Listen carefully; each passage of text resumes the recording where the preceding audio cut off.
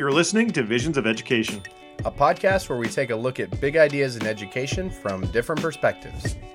Hi, I'm Michael Milton, a high school teacher from Massachusetts. And I'm Dan Kretka, an education professor in Texas. We're here to help bridge the gap between educators in the K-12 and those professors in higher ed. We hope this podcast will help bring those fuzzy ideas in education into focus.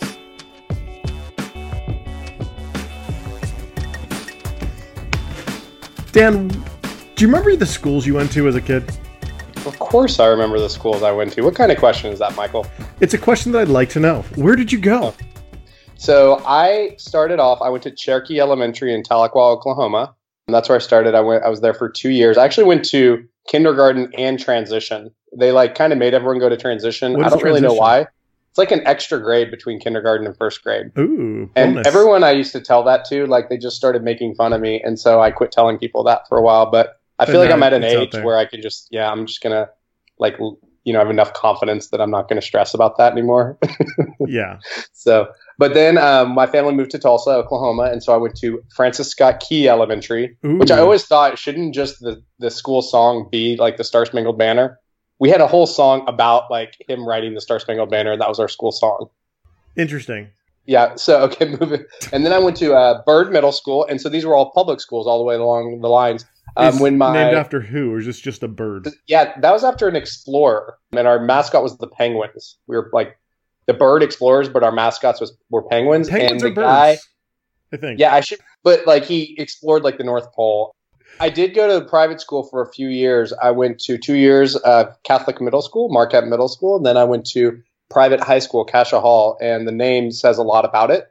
And I went there for a couple of years, and I really actually missed my friends in public school. And so I self-transferred out in the middle of a semester with my parents' blessing. Oh, wow. And they probably liked saving the money. And I went back to public school and graduated from Tulsa Memorial. And I think the thing I talk about the most as a teacher educator is the difference between going to Cascia Hall. It was just, there was a lot of good things about it. It was a very good school in many ways. It completely lacked any diversity, and it was a real bubble culturally. And going back to Memorial, I think I had some really good teachers there. There was also some things that I think could have been better, but I made lifelong friends, and I was around people who were different from me every day. Yeah. And it was a really cool experience. And so I really enjoyed my school experience. But I also was a critic of the things wrong with it throughout. When I decided to become a teacher, I was like, we can do some of this stuff better. That was part of my motivation. We can do it better. I only taught at public schools, both at the high school and university level. And I taught for 5 years at Westmore High School. And I tell people I would put our faculty and our school up against any school anywhere, any private school anyone is paid for. I was so proud of what we're able to do. And I think there's something special about public schools. It's a civic institution in our society. Yeah. And I know we're going to, in some upcoming episodes, Michael, we're going to look at the history a little bit of public schools, and we can talk about why Bishop John Hughes and the Bible wars of the 1800s led to the rise of Catholic schools and stuff like that. But with the confirmation of Betsy DeVos, which we talked about in episode 42, there's certainly a lot of discussion about public schools and school choice and charters and private schools and vouchers. And so I think we need to talk about the role that public school plays in our society. Hopefully we have, at least a guest, if not 4 or 5, to discuss that with us today. We would love to welcome into the podcast our guests who are going to talk about protecting public schools and the role of public schools. So if you guys would love to introduce yourselves, just tell us a little bit about your names, your background, and what you're doing. Yeah, I'm Talia, and I teach 5th grade in Cape Elizabeth, Maine, so it's just outside of Portland, Maine. I've been teaching for about 16 years. I started out in Brooklyn, New York, and ended up out here, and there we go. And you won Teacher of the Year. That's worth mentioning. Yeah. Right? Yeah, so I was the 2016 Teacher of the Year for Maine. Congratulations. Yeah, thank you. Maine used to be part of Massachusetts, so I feel like we're kind of like kindred spirits. I know. And Southern Maine, our governor calls Southern Maine Northern Massachusetts. So It's like we're neighbors. It is. That's funny. I like to call Texas Baja Oklahoma. I'm from Oklahoma. Texans don't like that or even recognize it when I say it. Hi, I'm Ashley from Louisville, Kentucky, and I'm the 2016 Kentucky Teacher of the Year. I teach at North Oldham High School, English and Creative Writing. My friend Beth is in Louisville. She teaches as well. Yeah. I don't know if you know Beth. her. Her name is Beth. What's her last name? That's a very good question. Sounds like she a got close married friend. since that we were friends. Whenever people are like, "Hey, I know someone from your state," it's like there's so many people who no one would know. One time, I was literally backpacking through Europe, and someone said, "Hey, I know someone from Oklahoma," and I was like, "Well, I'm sure I won't know them, but who is it?" And they said, "My sister." That's funny. I'm Ryan Kaiser. I am from Omaha, Nebraska. I started teaching school in Omaha, Nebraska. I taught there for about 6 years, and about 12 years ago, I moved out to Baltimore. So I teach in Baltimore now. In 2015, I was the Baltimore City Teacher of the Year, and then in 2016, we're not 18 yet. So in 2016, I became the Maryland Teacher of the Year. I teach middle school history at a school called Mount Washington School, which is in Baltimore. And there is a Francis Scott Key School in Baltimore, too. Which makes more sense than in Tulsa, Oklahoma, geographically and historically. It's actually about 2 blocks from Fort McHenry, where the flag flew. So it makes a little more sense there. But yeah, I've always really liked the school names that have more local ties as opposed to like these national ties. I think it helps you get to know your community better. So right. We always love another social studies person in the house. Good. I'm glad to be here. Hi, I'm Audrey Jackson. I'm originally from Vermont, and I have been teaching in Boston for about the past 10 years. I teach 5th grade at the J.P. Manning Elementary School, where we specialize in full inclusion and working with kids who have experienced some form of trauma, either abuse, neglect, mental illness of some kind.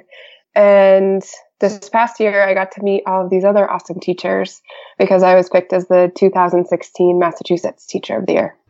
Congratulations on behalf of Massachusetts. I congratulate you. I'm so happy you're able to, wave the Massachusetts flag, the banner. Thank you. So can you guys tell us what you've been up to? I know that you guys have all come together to do some work and you have a common cause. Can you tell us a little bit about your organization and what you're doing?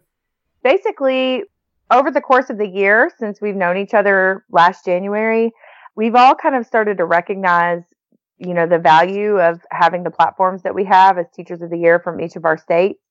And here and there, we'd have conversations about coming together and figuring out ways to combine forces, and it never really panned out. And then right in the weeks leading up to the election, I think there was more of a sense of urgency about that. And so we picked that conversation up where we left off and then decided to create a video. So I'm actually the CEO and founder of an edtech startup called Curio Learning. And we're actually creating a platform for teachers for professional development and resource sharing. So my co-founder is a designer and he's in the tech world. And so we decided to create a video with the State Teachers of the Year, 45 of the State Teachers of the Year who all came together. And really, we just wanted the message of the video to be that we welcome all students in our classrooms, because of the rhetoric leading up to the election. That's kind of where we wanted to put our energy, is focusing on the kids in our rooms.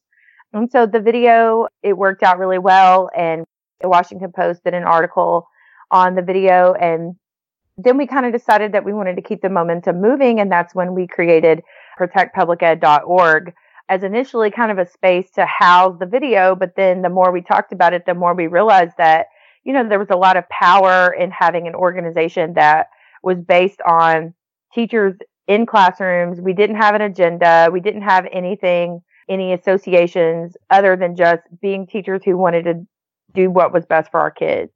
So that was kind of how it all came to fruition. It's like your Captain Planet moment when you had your powers combined and you created this video and website. We'll make sure we link those in the show notes. And I really appreciate that purpose. I often talk to my pre-service teachers about our role as teachers, that we don't get to be kind of like everyone else in society and have, when our students walk into our class, we can't judge them on any level. We have to kind of affirm them and accept them for whoever they are. And it's so important both on a moral level, but also just on like literally a teaching pedagogical level. Kids were going to respond in classes where they know they're valued. I think it was Kurt Cobain who said, "Come as you are." Kurt Cobain, the pedagogic philosopher. So what have you guys been doing in the organization? Can you tell us a little bit more about your efforts so far and some of the things that you started to work on? Since we started, we had the video and then we had a lot of kind of feedback from that. And we were pushing that out through social media, through Twitter and through Facebook. And then we had the Washington Post article. And then we were actually down in Florida in Tampa. The American College Football Association partnered up with the CCSSO, which is the Chief Council of State Teachers of the Year, and brought us down for the National Football Championship game, which was really fun.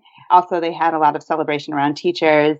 But during all of these kind of festivities and celebratory moments, we all gathered together and had this kind of big meeting with anyone that was really interested in the work that we were trying to do. And we were at the moment rallying around the impending nomination and ultimately confirmation of Betsy DeVos. And so we were just kind of talking about really countering the message that we were hearing from our president-elect and from Betsy DeVos, which was that public schools are failing. They're not serving our highest needs kids. And we were just kind of brainstorming and thinking of ways to really get the message out that, in fact, public schools are the best places or can be the best places for the exact kids that we're hoping to most serve. Ashley, did you write that article about a cab or an Uber? Yeah. So I read that article and I thought it was really fantastic. Do you mind talking a little bit about the experience? I feel like it kind of fits into being down there in celebrating teachers. Yeah, so, we had created Protect Public Ed, and then we had this great opportunity in Tampa, which was really like kind of a reunion for us, and we were all happy to be there. But as Talia said, we felt like we had work to do too, so we took advantage of that. So it's kind of ironic for me to be in the car with my husband and the Uber driver, who was really, very nice and complimentary about me being Kentucky Teacher of the Year, but then he was like, so how do we get everybody else to be as good as you? And it was really kind of frustrating for me because it was just yet another, example of this rhetoric, this narrative that public schools are failing and all the teachers are terrible. And when in fact, like, I'm not even the best teacher in my hallway, so it was just kind of ironic for me that happened at the time when here we are, 56 of us coming together to represent all these teachers. And, the average citizen doesn't always see the teachers behind us. They see us and they want to celebrate us, but they don't see that I represent 44,000 teachers in Kentucky, alone, many of whom are 10 million times better than me. So, yeah, so that's kind of where that came from. The narrative around teaching is so frustrating because I always want to admit, of course we have things to work on and things we can improve. But even saying that within a discourse where it's all or nothing, it's a total binary. Like it's either why are schools failing? I hear that. I can't tell you how often I hear that sentence. And I'm just like, when I was teaching, what was failing? Like my students were doing well. We were all like, it just nothing felt like it was failing. But you hear this message over and over, and it speaks to David Berliner, I guess we had in a previous episode, who talked about it's a manufactured crisis that really has political roots, going all the way back to the beginning of the accountability movement. So I just wanted to add too that part of the narrative can be against teacher organizing structures, whether, primarily teacher unions, as you've heard, but other structures as well.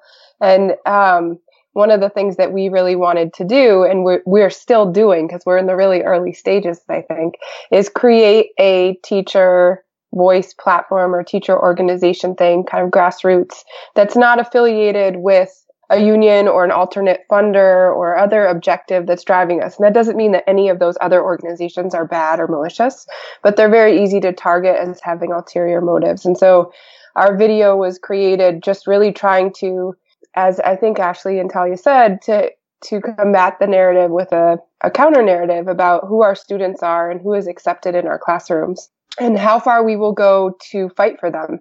As someone who's worked with kids and has a high percentage of special needs students in our district and our school, I've heard so many times, bless your heart, like in terms of what I do. And it's not, teaching is I think, seen on this very extreme spectrum, and people don't look at the middle very often, as you just said, Dan. And so it's not a charity. It's not about having pity.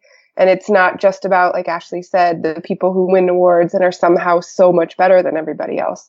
There's a big spectrum there. And we just wanted to take advantage of getting to meet each other and start to have a collective process together. And, like you said, a lot of the resistance to Betsy DeVos I heard dismissed as just being manufactured by teachers' unions who don't want to give up power. Like, I heard that being the entire thing. And I was like, I'm in really close contact with a ton of educators who aren't in a union who are really concerned about this. And it was just such a disconnect but people outside of education don't know that, and they feed into these political narratives. So what message are you sending about public education that maybe isn't getting heard by others in the media? So I think that that's kind of what we're working on right now. So organizing around getting people engaged and interacting with their legislators and giving them feedback about what their thoughts were on DeVos. I mean, I don't know a single educator or parent really that wasn't concerned. So I think the response to that was really good. But I think, starting something is one thing. And right now what we're trying to do is kind of figure out where we're going to go next. And so we've been meeting and we've been talking pretty much nightly about what our next steps are and what messages that we want to continue to get out there. What do you want Protect Public Ed to do? So we're still figuring that out, but the real passion that's driving the work is wanting to unite our voices in a way that is not necessarily conforming, but that's consistent in terms of the way we're spreading awareness and increasing a sense of efficacy in people who care about public education systems, either teaching in it, being a student in it, having a child in it. And so we're still evolving in many ways, but we want to make sure that great teachers are involved in the conversation, that all teachers are involved in the conversation around what happens to our public education system, especially for our students who may not have a voice or know the avenues yet to fight for their public education. So we really want to make sure, and I hope others will speak to this as well, but that we don't define ourselves so early that we're really pigeonholed or we're stuck with something, but that it's something that evolves through and is responsive to what's happening in the political climate, but also on the ground, as we see what's happening with our students. When we hear there's going to be more state control, local control, from the onset, it doesn't sound like a bad idea, but what you don't want is a lot of things to be out of control. And so we want to make sure that public schools in all the different states are able to meet the needs of all the students that are coming in and out of their doors each day, whether that be at a charter school or a regular traditional public school. Because I worked at a charter school for many years, and I loved every second of it. But I've said it before, my friends, for every good charter school, there's another charter school that failed miserably. Because it's really tough to not only come up with your own curriculum, because that's part of the deal. Is you get to create your own curriculum, which I loved, but then people have to budget correctly, and they have to do a lot of the things that they're used to the district doing. Now they have to do all of it on the fly, and a lot of these charters are created by parents that wanted to start a school in their neighborhood, which it sounds great until you actually have to, again, dealing with the budget, dealing with hiring. And some districts have charters and the teachers are a union. So you have to deal with that. And then a lot of when these schools fail, these kids, there's nowhere for them to go. So they have to switch back to another school that maybe their traditional neighborhood school, and they're just kind of left kind of hanging there. And there's no accountability in a lot of these different charters in some states. So what we don't want to have happen is for the accountability to go by the wayside when these charters are being built. Because like I said, I worked at one. I loved creating my own curriculum. And like I always say, it's not what you teach, it's how you teach what you're supposed to be teaching. And I love that. But the hardest, but I didn't have to do the budget. And it took a lot of people to really get organized around the budget and planning, hiring, facilities, because the district's not going to come by if your windows are broken or, if the technology isn't working. So there's more that goes into it than I think people really realize. One thing I'll say briefly is that the discussion about charters is also so oversimplified because all charters are not the same. I mean, the development of charters came out of an aim to improve public schools by having schools where you could try new things and potentially implement them. But now we've seen the introduction of for-profit charters that really don't have those same kind of aims. And I think like you said, it's one thing that's really scary is about the instability that can exist within a system where we're just going to try out schools that potentially are going to fail and then close those schools, and then kids just have to move around. And our guest on episode 42 talked about in Michigan, where Betsy DeVos has had a lot of influence. That's essentially what's happened. But but also what's happened is that a lot of the funding has just been pulled out of these public schools, and the kids who have the least means, whose parents have the least means, are just stuck in those schools, which with less funds to pay overhead costs for heating and water and all the other things that you don't think about. It hasn't worked out for those kids, and the people with the most means are the ones getting their kids into these different choices. As we kind of finish up, one thing I'd really like to hear, what is the argument for public schools? Because I think that's not put forward sometimes. And to me, part of, the success of making an argument about protecting public schools is both defying a lot of these false claims that are out there, or this data that's really problematic, like the PISA data, which is constantly trotted out as saying why our schools are failing, without people really taking the time to understand why the PISA data is probably not that useful for understanding our schools. But then also so what are public schools doing well? Yeah, so I can actually answer that, or start to answer it. So this past June, some of the state teachers of the year had the opportunity to go to Finland. And I was one of 5 teachers who went, actually 6. There were 6 of us. So it was really fascinating because obviously Finland has been, considered the best, and that there are all these things that they do that are so amazing. And there is a lot that we can learn from them. But the funny thing is like over the course of the week and a half that we were there, the more conversations we had with Finnish teachers and people in the Finnish school system, the more we realized that, they're doing something amazing primarily because they don't have to deal with poverty the way that we do. They don't have diversity. And in fact, many of the people, the experts that we spoke with, said they're really struggling right now because they have an influx of Syrian refugees coming in. They don't know what to do. So why public schools in our country are so great is because we take every kid and we teach them and we welcome them. And, you can look at numbers and you can look at PISA scores, and there's a lot you can say about that. But at the end of the day, that doesn't really represent the fact that every single kid, that's what's beautiful about American public schools, is every single kid gets to come to that classroom and gets to learn. That's not happening everywhere else. That echoes a lot what David Berliner said on an earlier episode. As part of that, in being willing to educate everyone, we're paying the price to educate everyone. People talk about how expensive public schools are, but part of that is because we say we're going to educate students. And if a student has a disability and there's costs associated with it, we're going to pay that. And we've made that commitment, and many countries have not. And so they're able to say that their cost per pupil is lower than ours. But we've made a commitment to educating everyone. And it's the same thing with test scores, where we've said we want everyone taking these tests. And it's in some cases, it's lowered test scores over time because we've broadened our pool. But you don't get that story when they just use those stats to try to criticize public schools, even when great progress has been made.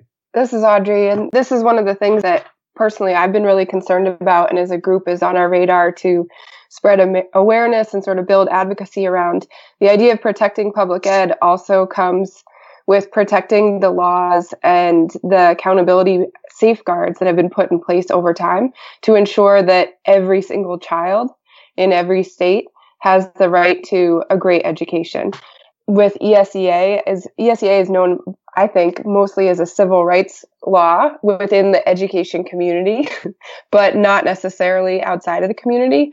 And even though the funding that states receive from the federal government is relatively small compared to what states and local entities contribute, it's really big in terms of, where our priorities are. I know someone you've talked to before, Nate Bowling, says that budgets are moral documents, right?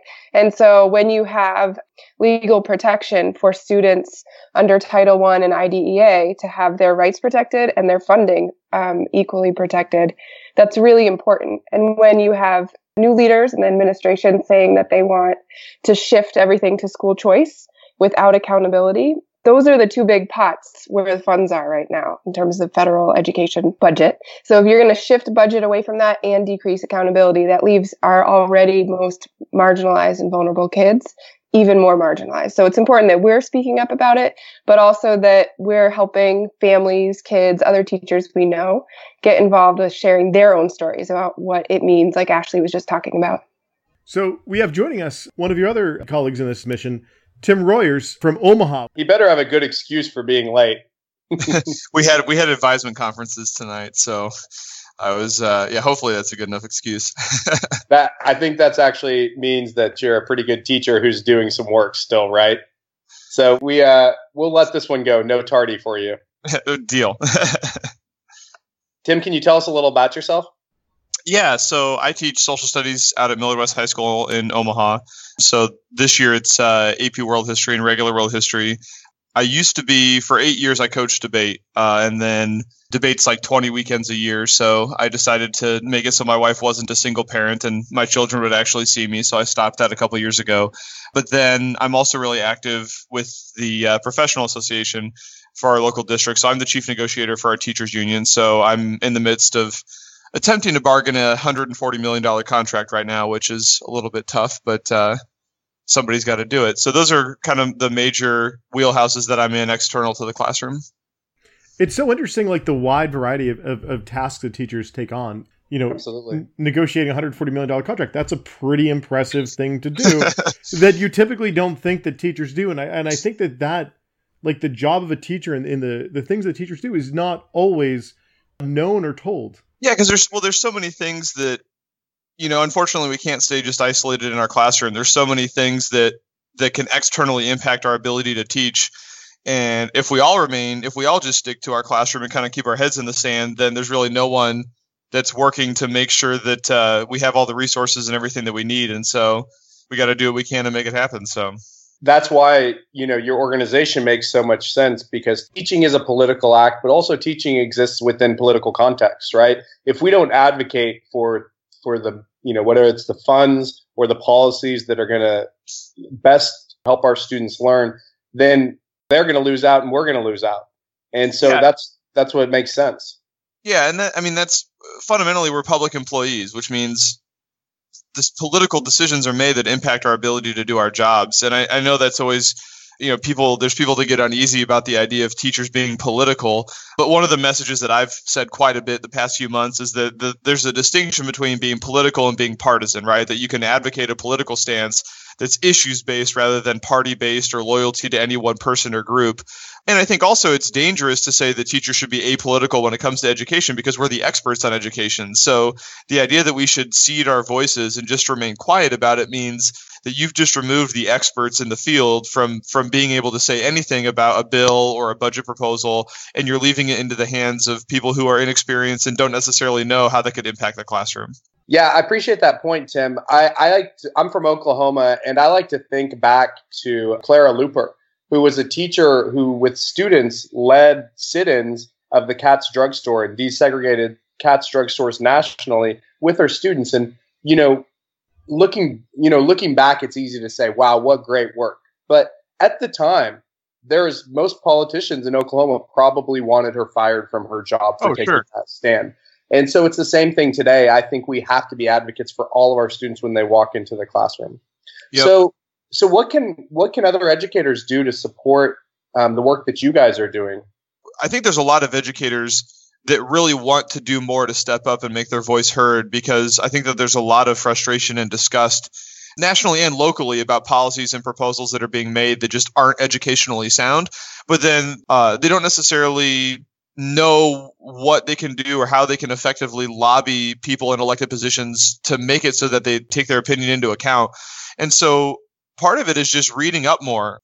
Thanks to the election of Donald Trump, there's been an upsurge in interest in political activism. So there's a number of different places, including what we're trying to do with our group, that are just trying to explain to people, this is the most effective way to make your voice heard. This is how the process works, and just kind of trying to improve that civic knowledge. I remember in the last couple of days of fighting over the Betsy DeVos nomination, a panic set in amongst a bunch of teachers because they announced that they were going to start the procedures on voting at something like 6:30 in the morning on Friday, and everybody was freaking out because they thought that they were trying to, some last minute dirty trick to make the vote early. But that's just because the Senate has really arcane rules about how there's a certain number of hours that has to happen before a vote.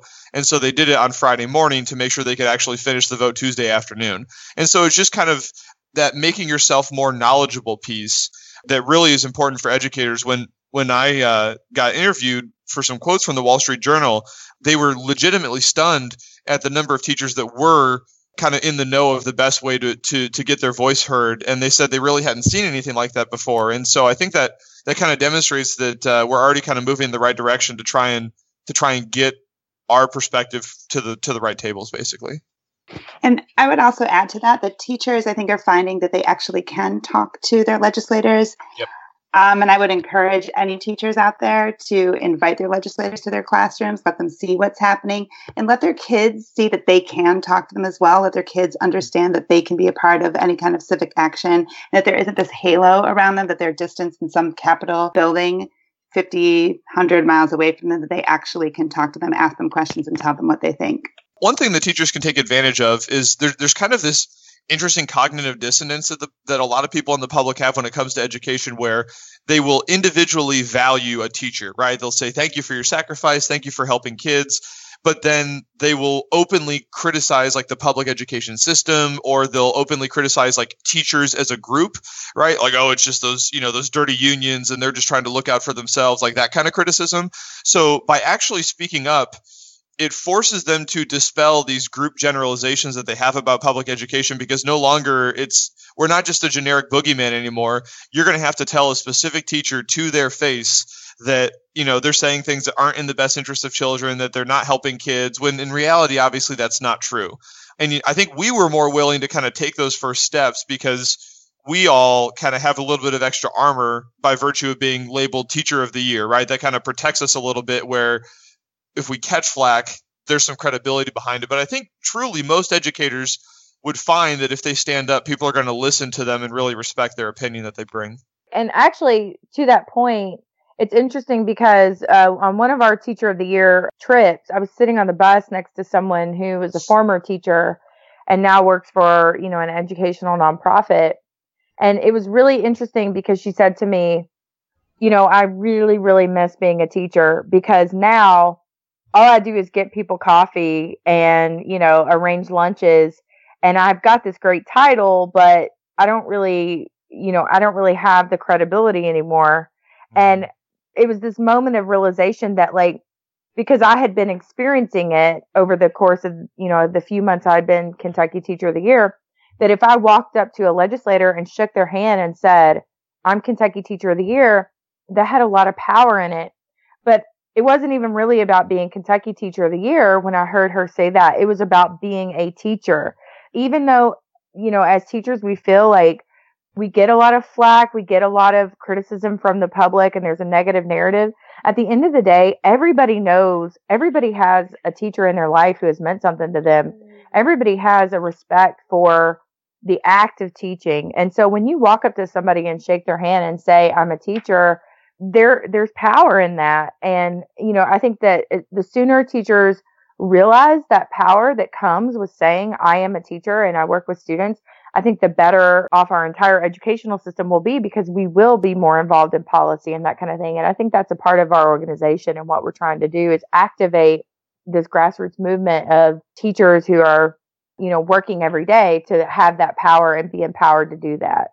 Sean Sheehan was on a previous episode, and he was the Oklahoma Teacher of the Year. And he actually started a small little organization called Teach Like Me, with just the simple point of pointing out, I'm a teacher and I'm proud of being a teacher. And, you can ask me questions about teaching. And my best friend made the t-shirts. So I thought I'd share that. You can buy them. But it's really cool. Oh, you guys all do? Oh, we got them. Yeah, we all have them. Yay. Yeah. My friend made those. So that's really cool. So I think teachers traditionally have been reluctant to be politically involved in any aspect of the government. And, as a history teacher, I always felt it was my job to teach what is happening, not share my opinion, discuss current events. And then all of a sudden this last year, I think the job is transformed kind of right in front of our eyes. I'm kind of thinking out loud right now as I'm saying it. We were named Teachers of the Year it just happened to be this year the craziest political year ever, at least in the last since World War II, let's say. And even though we've been reluctant in the past to be involved, I think we realized we had to be voices, and not just like from a union point of view, which I still believe unions are important, but like from teachers caring about their students' point of view and how vulnerable many of our students are. And I've seen it in my own classrooms, and other people can share too about how vulnerable the students are around the country. And we realize we have to speak up. We have to use our voices. In this particular year is just using our platform, but like also giving that voice to other teachers that weren't as lucky as us this year to be named Teacher of the Year, even though, like Ashley said, there's a lot of teachers in my school that definitely deserve that title more than I do. We don't have to rely on a group spokesperson to say what we think is important. We all need to be saying things. Like there's power in numbers, literally this time, like making those phone calls to senators about DeVos, and that was a historical vote in the Senate that the vice president had to put a vote in. And so that was just one battle lost. And I think, we're just going to have to work with the new Secretary of Education. And, if nothing else, she seems nice. I think, we can always work with nice. And, but I literally think the job has changed, and it's more than just being in your classroom. You have to be aware of what's going on and be a spokesperson for all the kids. Yeah. It's interesting because I hear you saying a lot of, it's time to use your voice. And I was thinking about like this whole concept of raising your voice. And raising your voice, you can do it in a couple different ways. You can do one by yelling, which is probably not the best way, or you can multiply your voice by getting many people involved. And that does raise, the voice of teachers. And I feel like that's what your organization is doing. So thank you on behalf of me and Dan. Thank you so much for joining us today. Well, thank you guys. Yeah, thank you for having us. Thank you. So I know that there's probably multiple ways to get in contact with you, but I think that Twitter might be a pretty good way. Could you guys tell us what your Twitter address is, and we'll make sure to link them on the show notes. Mine is at MW_Royers, ROYERS. And so mine is at T Edlund, EDLUND 1. Mine is at Ms. Boston Teacher, which is just MS Boston Teacher. Mine is at Beemore with 2 E's, BEEMORE 327, at Beemore 327. And mine is at Ashley Lamb, LAMBS. And Talia, could you give us the contact information for the website? So it's protectpubliced.org. And we have a Facebook page. Okay. And we'll make sure to link all of this on the show notes. So at the Visions of Education podcast, we're all about sharing the learning.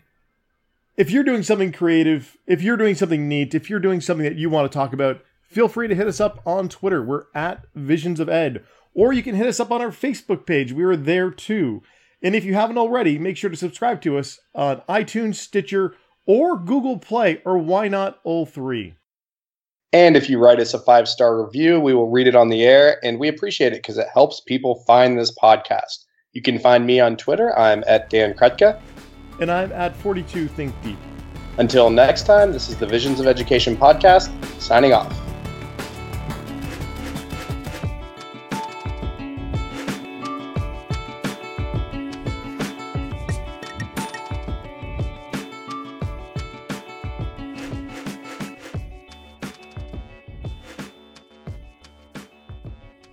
The border in Finland, is that called the finish line?